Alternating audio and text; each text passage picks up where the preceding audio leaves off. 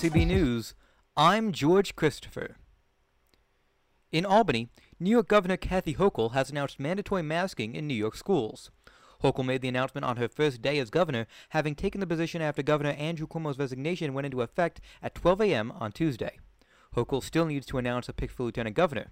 Hochul, who is from Buffalo, has signaled her pick will most likely come from New York City. In Washington, the Biden administration has announced they will stick to the August 31st deadline to remove all U.S. troops from Afghanistan. This comes after concerns for the safety of Americans and Afghans. It also comes amid reports of delays for both Americans and Afghan refugees attempting to reach the airport in Kabul. President Biden said Tuesday the U.S. has evacuated 70,700 people from Afghanistan since August 12th. The Taliban was also adamant that the U.S. be out by August 31st, saying failure to do so would result in, quote, consequences. Also in Washington, the House of Representatives has advanced a $3.5 trillion budget resolution as well as the bipartisan infrastructure bill. In a party line vote, the House made a non-binding commitment to vote on the infrastructure bill by September 27th. This was meant to appease a group of 9 centrist Democrats who aimed to pass the bill before the reconciliation bill, which progressives and party leaders have both said must accompany the bipartisan bill.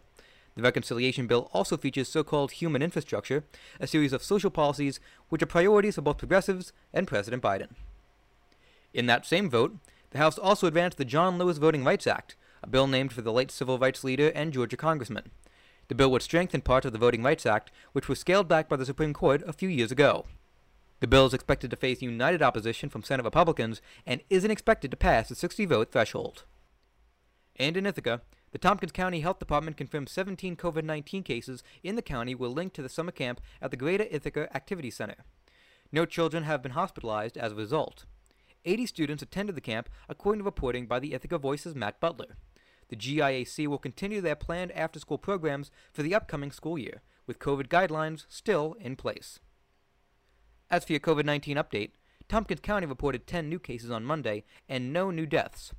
As for vaccination, as of Monday, 59.3% of New Yorkers are fully vaccinated and 66.4% have received at least their first dose. And as for your central New York weather, temperatures should be in the 80s and 90s today with mostly sunny conditions. For WICB News, I'm George Christopher.